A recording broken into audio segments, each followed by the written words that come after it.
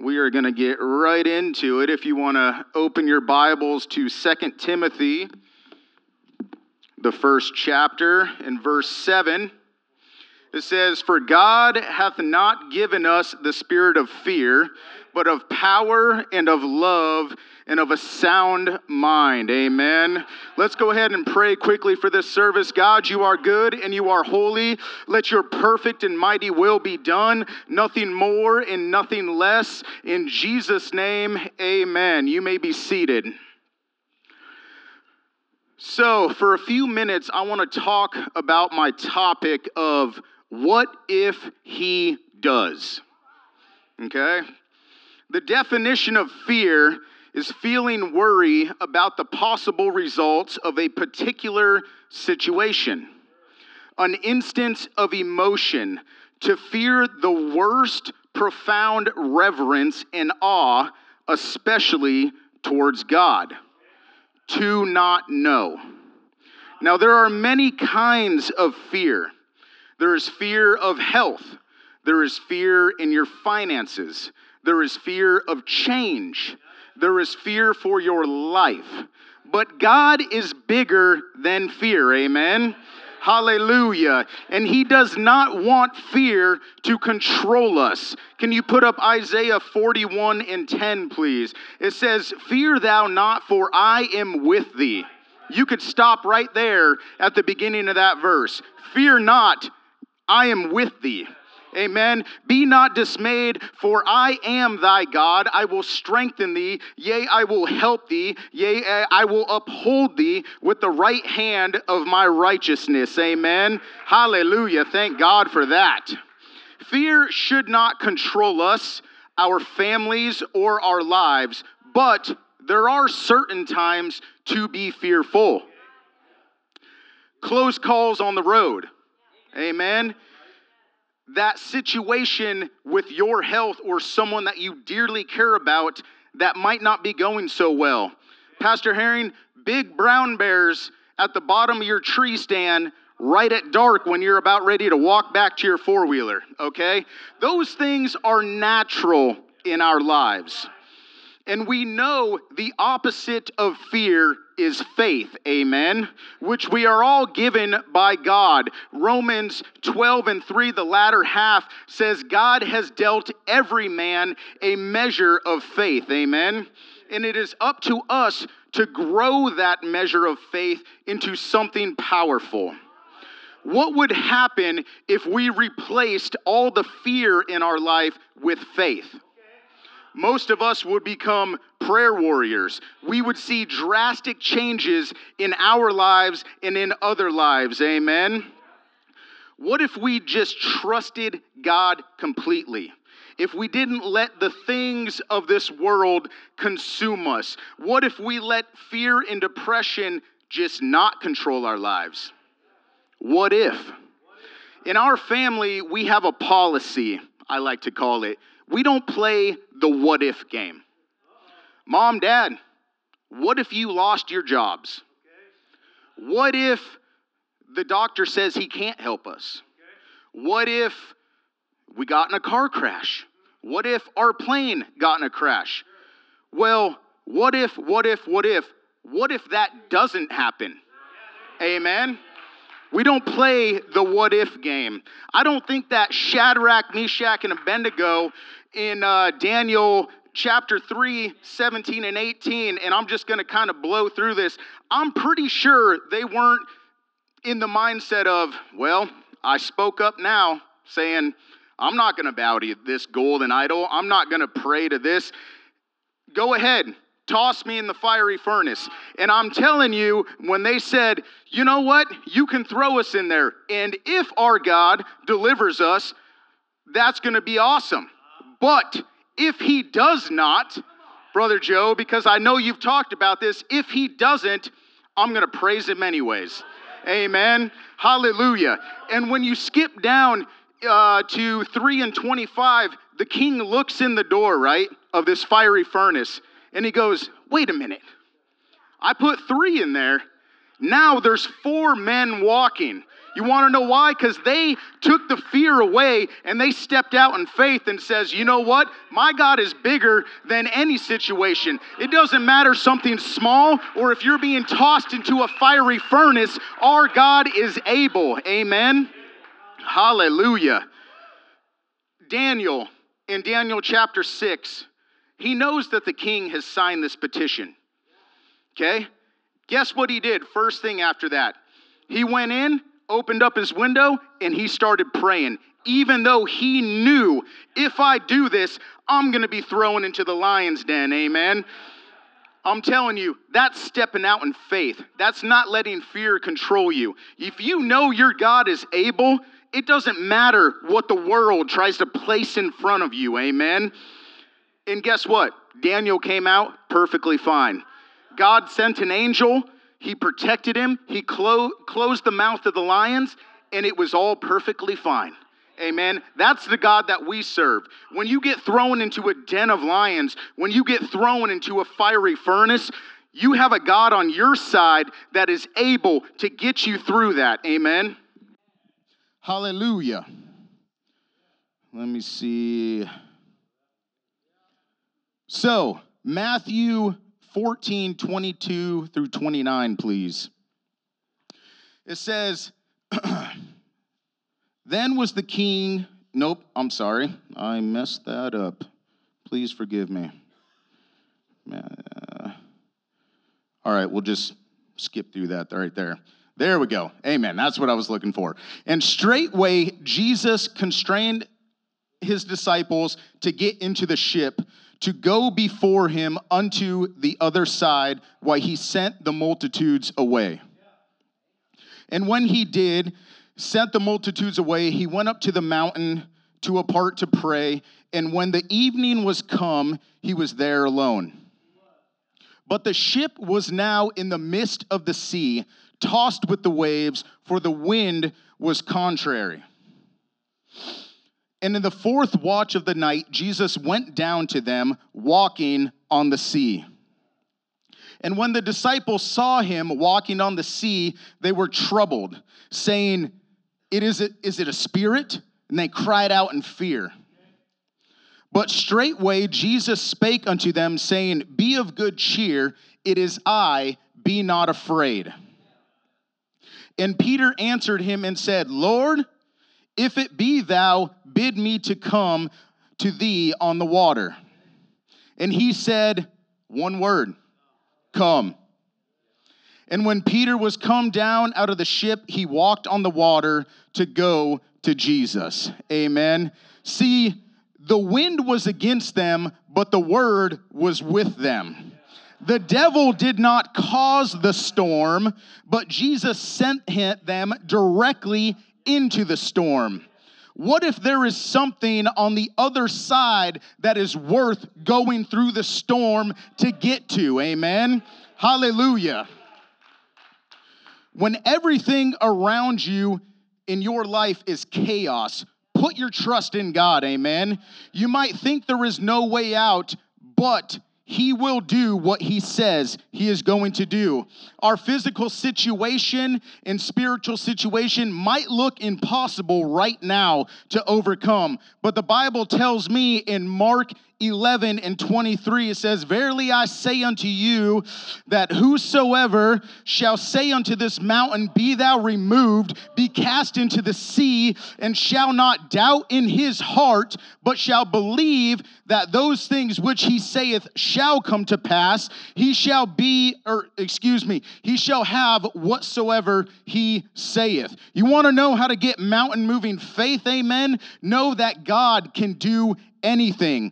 John 3:30, he must increase and I must decrease. Romans 8:31, if God be for us, who can be against us? 2 Chronicles 7:14 says, if my people, which are called by my name, the power in the name of Jesus is above and beyond anything that this world can offer you. He said, if my people, and you know when you go down in that tank and you receive the Holy Ghost, you are his people. So if he says, if my people, oh, hallelujah, I'm telling you, there is power in that name. Amen. Hebrews 11:6. But without faith, it is impossible to please him. For he that cometh to God must believe that he is, and that he is a rewarder that diligently seek him. Amen. It's hard sometimes not to think about the what ifs in a negative way. And that's exactly what the devil wants you to do. Amen. He wants you to think about, what if I fail? Well, what if you don't?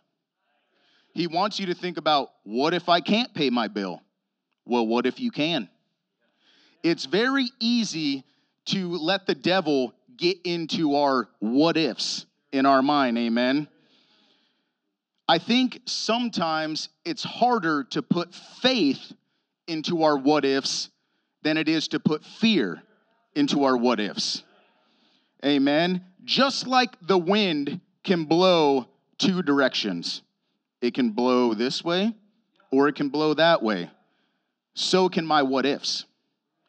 They can either blow into the direction of, my God is able and he will deliver me and he will supply all my needs, or it can blow over here and say, I don't know. I mean, I know that my God is able, but is he going to be able to do it right now? Amen. And I just want you to remember, sometimes God will give you things in your life. He'll give you trials. There is going to be situations, but he will never give you anything that you cannot handle. Amen. The Bible tells you that. Jesus would not have told Peter to step out of the boat and defy all the laws of physics if he didn't think that he could do it. He's not going to call you out of the boat into a crazy situation if he doesn't think that you can handle it. Amen? Hallelujah. So take that fear and turn it into faith. Take the devil's what if and turn it into, I know my God can get me through this. Amen? He will provide and he will heal. If God put it in you, whatever the situation is, he also gave you the power to get through it. Amen? So, just remember, in all this life, all the chaos, all the crazy stuff, what if he does? Amen. Oh, right. Amen, bro. You don't have to stand because you've already done that, but I'm reading a text today, and I'm well aware of the time. It's Potluck Sunday. I'll do my best to move as quickly as possible, but I don't think praying people are really worried about a lot right now. Thank you, Brother Dave, for your remarks on faith versus fear. Very true. Very, very true. Jesus said in Mark 10:19, you know the commandments. Don't commit adultery. Can I get an amen? Don't kill. That really means don't do murder. Can I get an amen? Don't steal. Don't lie. Don't cheat. And honor your parents. Now, Jesus said some really straight stuff there. He said, you already know that, though. You know the commandments. And verse 19, he answered and said unto him, Master, all of these have I observed from my youth. Then Jesus looked at him, beholding him,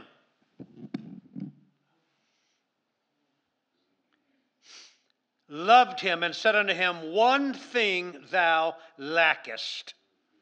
One thing thou lackest. And I want to talk about the one thing, Brother Scott. The one thing. He's all positive this morning.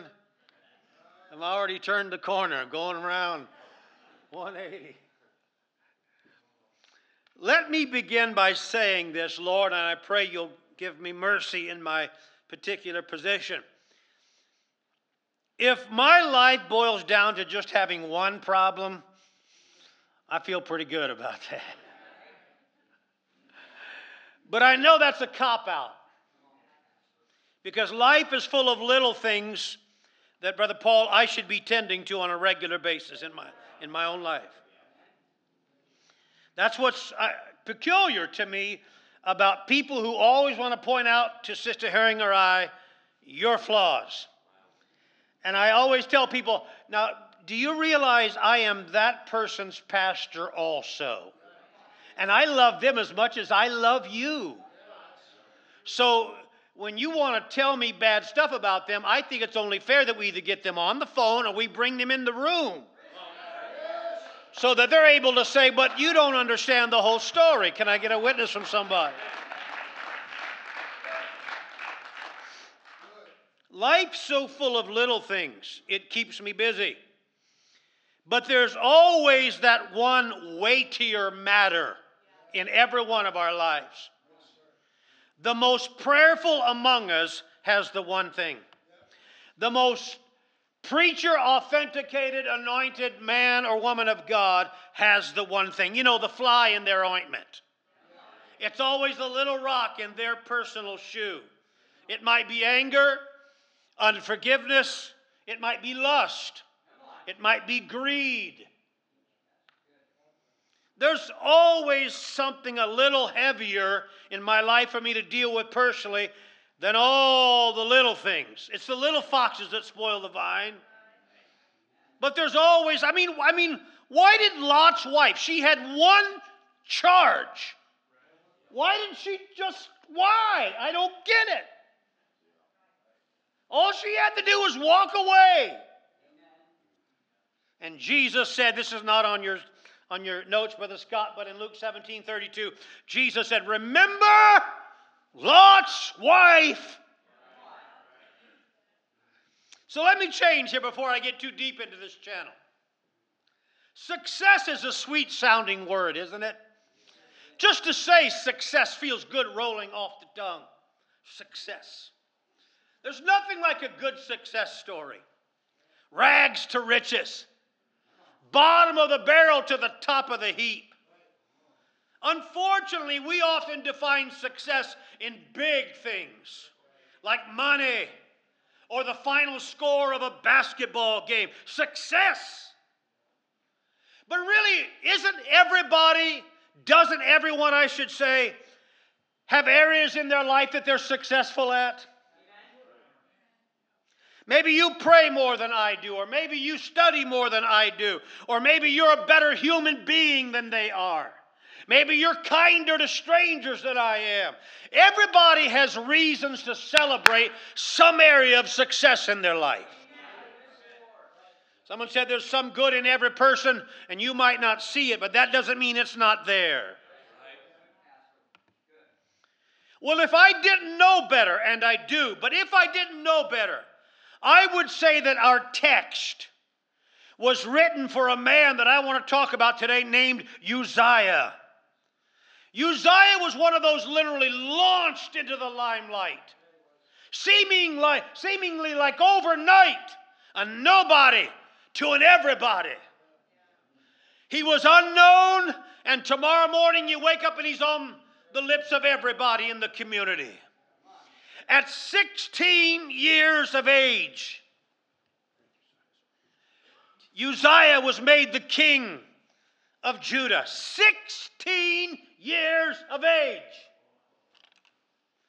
Now, I don't mean any offense to your precious angels. I mean no personal attack against your family name. But there's very few 16-year-olds that has the wisdom to govern their own life, much less a community and a country. At 16 years old, he's launched into the limelight. And 2 Chronicles 26, verse 4 and 5 said Uzziah did that which was right in the sight of the Lord, and he prospered. He was prospered. I mean 16 years old, and he's up there hitting home runs off the greatest pitcher in Major League Baseball. Look at the first 4 words of verse 7 of 2 Chronicles 26. And God helped him. Hey, where would we be today if God wasn't helping us, huh? Where would any of us be today if God weren't meddling in our life with help? I'll tell you where I'd be, Brother Paul. I'd be lost. I'd be strung out. I'd be in the graveyard somewhere. I'd be doing the wrong thing today if it weren't for God interrupting my life and helping me along the way.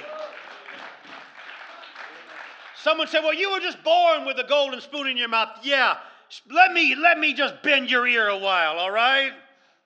You don't want to get me started there. God helped him. If you enjoy any good in your life today, it's because God is helping you every day, everywhere. And here's this young guy, and God is helping him, prospering him, directing his way. I just want to say it again. We need the help of God today.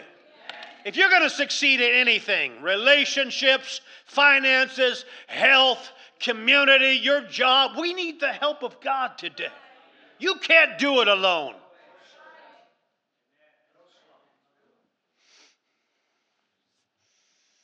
Victory after victory. The nation of Judah enjoyed it because of Uzziah's consecration, because of his respect for the things of God. Oh, do I want to go down that path or not? Unfortunately, the ministry in 2023 has relaxed everything about the deity of the house of God. We've casualized church now. We don't come to the house of God anymore and get an overwhelming awe or inspiring presence of God felt in our life. We're relaxed about everything. We're casual about the way we dress, the way we approach God. We've casualized church. And I'm not bragging about that. It's our fault. I'm saying we shouldn't have, because God is holy. God has always been holy, and God will always be holy. I don't know if you're ready for me today or not. Hallelujah. But the Bible said when Israel came and God told Moses, come up on the mountain, I want to talk to you. And he said, don't let the people even touch the mountain. And you know what God said? Tell them to wash their clothes. It's not a casual place to be in the presence of God. It is a sacred place to be in the presence of God. It is a holy place to be in the presence of God. Victory after victory, they enjoyed it. And verse 8 of 2 Chronicles 26 says his name, Uzziah's name, was spread abroad. His influence was growing. And it says he strengthened himself. Like David in 1 Samuel 30, verse 6, he encouraged himself. 1 Samuel 18, he behaved himself. 2 Samuel 12, he anointed himself. When you going to preach good enough to get me encouraged, Pastor? There's some of this is your responsibility. You know that? You got to encourage yourself. You have to. Look what we just read from verses 4 to 8 of 2 Chronicles 26. Uzziah did the right thing. He did the right thing. God helped him. He became renowned. And he strengthened himself in the Lord. You want to talk about a success story. History tells us, and I quote, that Uzziah built great defenses by training and equipping in an army second to none. Verse 10 of 2 Chronicles 26 said in the bottom of that verse, he loved husbandry. That means farming. He loved the agriculturist. Farms in his era, his tenure, prospered. Commercial wells were dug. Vineyards were planted.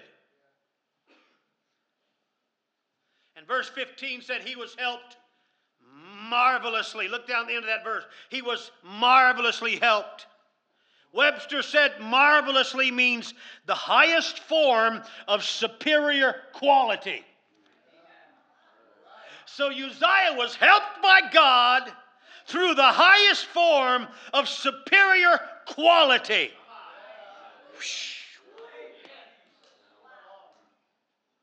God was taking Uzziah's life and ministry personal. And we come to church like, yeah, so what? I am what I am, preacher. So what? I go to Fred Meyer like this. Why can't I come to church like this? Who cares?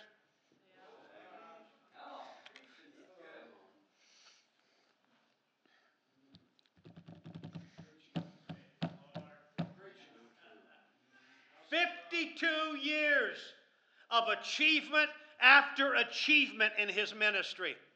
52 years. He was the Chamber of Commerce poster child year in and year out. He truly was. You ready for this?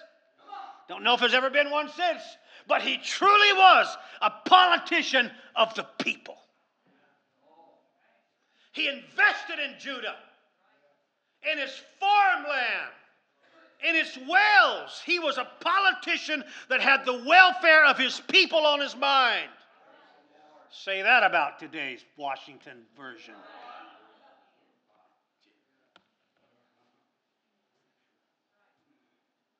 But look at the last 4 words of verse 15 and the first 5 words of verse 16. Till he was strong. Verse 16. But when he was strong. But when he was strong. Helping, investing, prospering, growing, God helping him, God blessing him, God returning his investments many, many times over back into his hand. Until one day he just says, oh, why do I have to pray so much to get another message ready? I'm tired. And church became casual. I'm in your Bible right now. I know. See, I'm glad you started this off with such positive reinforcement, brother. People say, I know what you're going through, Pastor. You'd have no idea.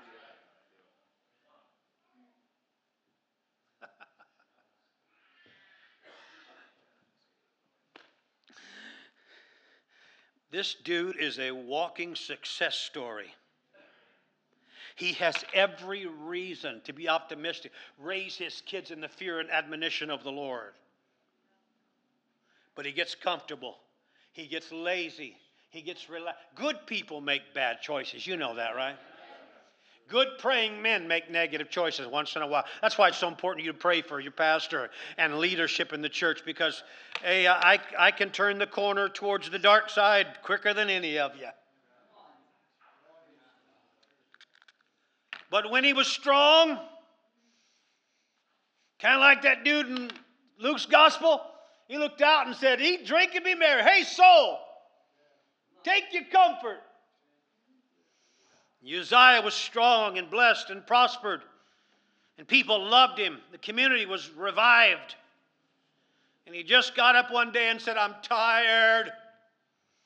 I just don't want to push so hard anymore.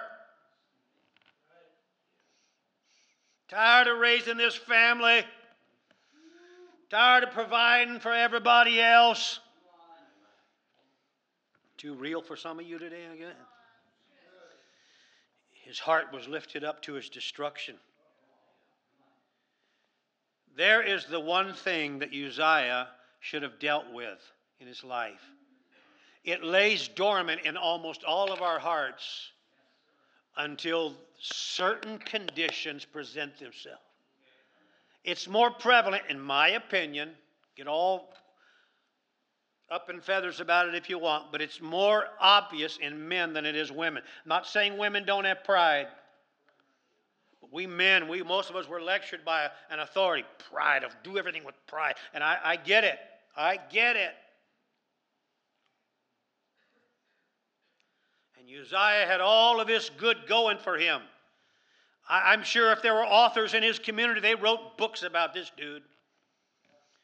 But when he got strong, and he said, it can just carry itself. I don't need to work so hard. Pride came in. Someone said, and I quote, it's not how you handle being poor that defines your character, but how you handle success. Some people get a raise on the job. They quit coming to church Wednesday nights.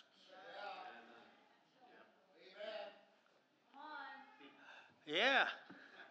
That's not about right. That's exactly right. Some people get blessed here or get blessed there. All of a sudden they don't pray as much. my wife has a little caption, whatever you call them things, board on the wall, little saying board. It says, I remember the days when I used to pray for the things that I have now.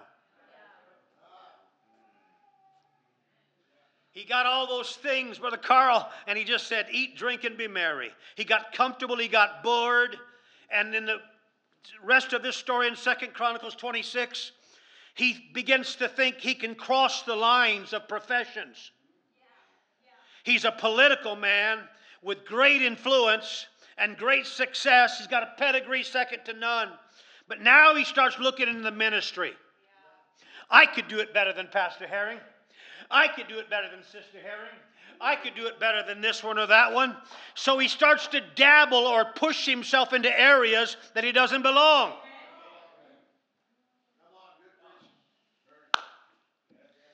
Just because, and I'm not saying it's there, but just because you don't like the way I do this or the way I do that, that doesn't mean your idea is better. Oh my, we are pastoring this morning, aren't we? Since when did church have to be a bunch of rose petals being tossed out? I don't like church like that. I want preachers to tell me, give it to me gun barrel straight what I need to hear to be saved and how to keep my life right with God.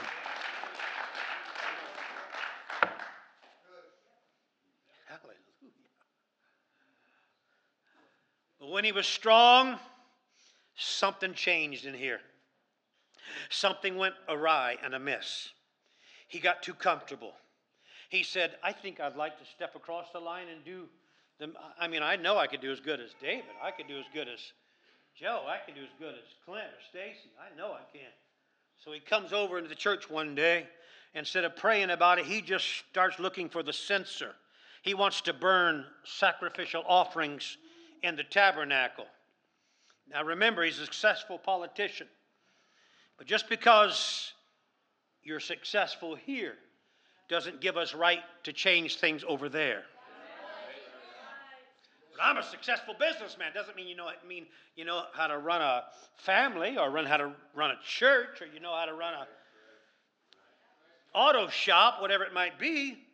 Here's my opinion, and that's all it is. Preachers should do their best not to be political, and politicians need to keep their nose out of the pulpit. Wow, hallelujah. Unfortunately, Uzziah didn't get the message. The one thing he could not keep in check was his personal pride. Look what I've done. Nebuchadnezzar thought the same thing. Look what I've done and my hands have built. There really is a lesson learned today. We'll get there. Proverbs 16:18, Solomon said that pride goes before destruction and a haughty spirit before a fall. Now that's one of those straightforward scriptures that we should speak to us. Here's what occurred. Uzziah overstepped his divinely appointed role. Was he anointed by God? No question. Was God blessing him? No question. But Uzziah had no authority to do the priest's work in spite of the blessing of God in political realms. His one fatal flaw came to the surface at the peak of his power. Oh, this is so free. This occurs so often. People go straight to the top in their profession. They get bored and they get on drugs and they get on, leave their good family and abandon their kids, all because they're at the top of their game. And at the peak of his power, this flaw amazingly floats to the surface of Uzziah's life.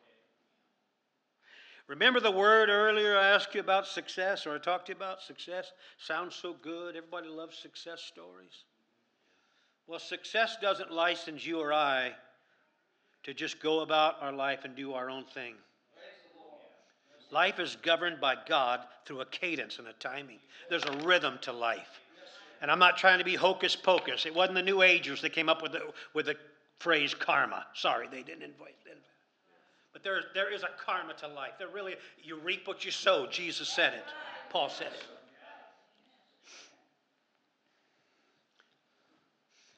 He had no authority, although he was successful. You want to talk about paradox? Listen to this. I just wrote a few things down. You want to talk about paradox. Success was the thing that caused him to fail. He was weakened by his own strengths. He failed because of his own success. He was destroyed by the very thing that lifted him up. So I said all that to say these few words. Why are these stories in the Bible? Why are these stories in the Bible? Everything I told you was right out of Scripture today. No one shouting. Don't even see very many smiles today. I get it. But woe is me if I don't preach what God tells me to preach, all right? That's all I have to say. The reason those stories are in your Bible, my Bible, is so that we can learn from them. So that I don't become a statistic. When I was warned about the life of Uzziah, Paul put it this way in 2 Timothy 3:16, that all Scripture is given by inspiration of God. It's profitable for doctrine, reproof, correction, and instruction. The stories are there to instruct us, Brother Joe. If we don't read, how can we be instructed? If we don't dig, how can we find out what we're supposed to do next? If we don't get into the book, how do we know what to avoid or not to avoid in life? So number one, here's what I take out of this story, Brother Rick, of what I should be learning from Uzziah. Number one, be careful how we perceive or define success. You might be the highest paid guy on the job, highest paid lady on the job. And you might have been blessed by the Almighty with that. All good things come from above. I agree. I agree. But be careful how much you drink that wine and convince yourself into a stupor that your success is all because of your talent, your ability, your giftings. Second thing, Brother Pleo, I take out for myself. Paul said in 1 Timothy 3:6 that we should not be a novice about these things, lest being lifted up with pride we fall into the condemnation of the devil. Oh, I want someone to hear me today. If you enjoy any element, any dimension of success, the devil is trying to raise up a proud spirit in you today. Remember, God is the author of good, right? So thank God for this paycheck. Thank God for this home. Thank God for my health. Thank God for my friends. Thank God for the church. Thank God for anything that is good. It's all His blessing. So we have to be careful how we perceive or define success. And number two, we have to be careful how we worship our successes. What does that mean, Pastor Harry? Be careful how we worship our successes. I'll tell you what it means. In Numbers 21, I'll only show you verse 9, but for your homework, you can look at verses 1 all the way up through 9 later. The Israelites had been complaining to Moses about their condition of life. If God loved us, He'd change this. Why are we hungry all the time? Why are we thirsty all the time? Why are we living in these conditions? And Moses just didn't know what to say. So God got a little upset. Some of you that think God always...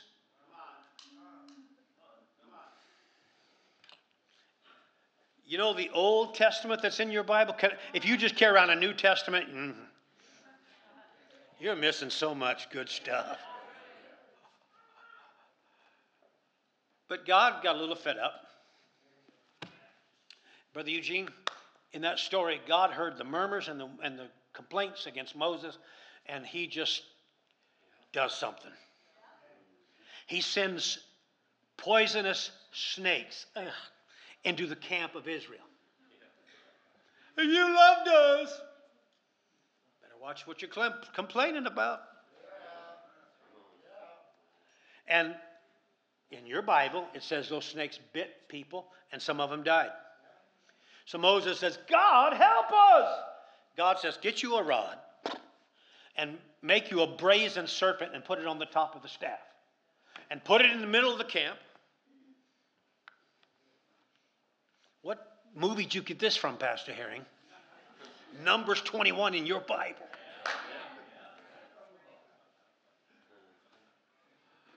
He says, you put that thing in the middle of the camp. And if the serpents bite them, tell them to get over there and look on that thing. It's a type of Christ and a type of deliverance and redemption. I don't have time to go there. But he said, you tell them, if they look on it, they'll live. Now, wouldn't you know it? Just fast forward a few hundred years to 2 Kings 18. Now, Hezekiah comes into reign, and these Jews have turned this serpent into a point of worship. Now they're offering sacrifices to the serpent. They're worshiping what was a blessing at one time to them. They're not just commemorating it, they're worshiping it. And Hezekiah came in and said, let's just tear that thing down. Sometimes we look at our success and it becomes more than it's supposed to be in our life. It becomes bigger than it's supposed to be in my heart. And eventually, if I do something that God is not approving of with that item, God might tear it out of my life. Be careful how we define success, and be concerned and careful about how we worship the successes of life. I mean, the Lord gave, and the Lord can take away. But Job said, blessed be the name of the Lord. Hallelujah. All right.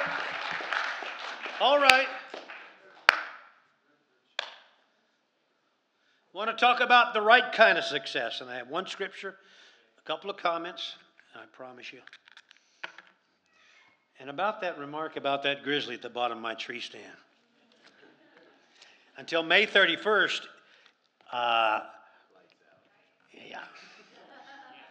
I'm going to send him a message, a fiery message.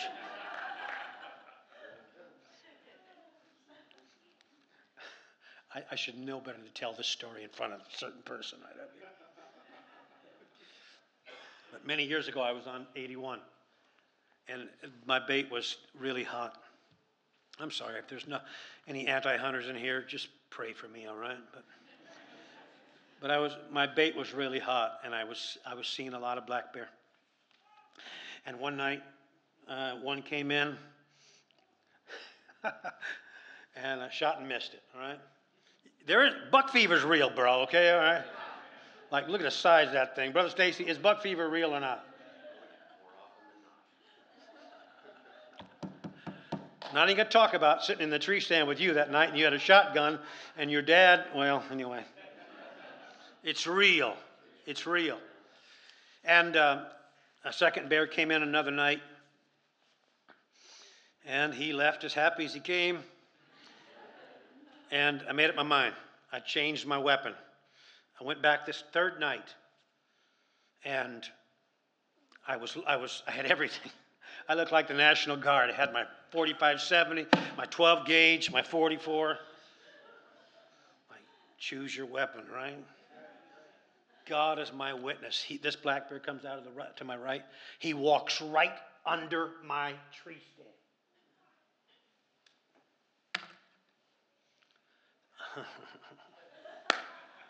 I'm like this. You are going home with me tonight.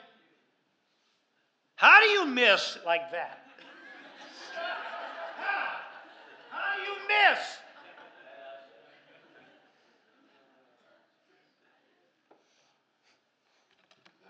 That was a long time ago.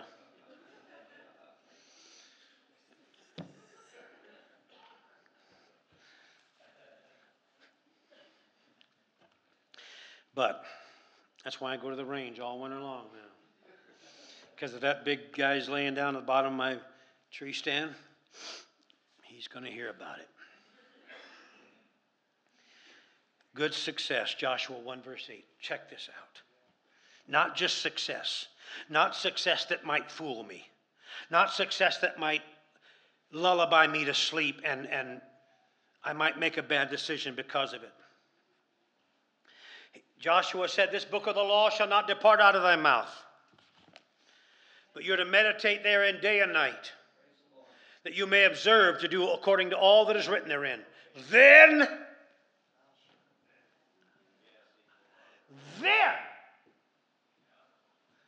thou shalt make thy way prosperous, and you shall have good success. That's the kind of success I want right there. I want word-inspired, God-breathed success in my life. It may not look like money. It may not look like a promotion. It may not look like the score on the scoreboard, but that kind of success is what I'm searching for. The success that cannot be denied in my walk with God, because it's born out of His Word. Is all success good? Not necessarily. Let's be cautious how we define it, how we deal with it. If you're blessed by it, thankful. Be thankful. Be thankful. Amen. Just one thing. The one thing. Uzziah forgot about dealing with pride. Just the one thing. You would think he'd have been around enough success and failure that he would have recognized. Do we recognize when those things are rising up in us? I'm about to make a decision here that is contradictory to the way I live. Things like that. You feel it, Brother Joe. Should I drink that? Should I smoke that? Should I look at that?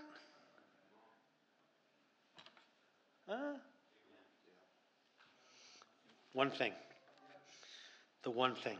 And the funny thing about that, I will never talk to you about the one thing in my life. Oh, I'll play bold sometimes and grand and tell you I should stop being so angry and all that. Oh, there's other stuff, though. There's stuff I'll never talk to you about. But it doesn't matter that I talk to you about it. What matters is that I let God deal with me about it. I want success there, Lord. I want success there, Lord. I want success right there, Lord. Thank you, Jesus, for your mercy today, for your loving kindness that is better than life, for your helping hand, God, that can strengthen us, turn us, steer us away from the things that are trying to cause me to stumble. Thank you for your love, God. Thank you for your goodness and mercy.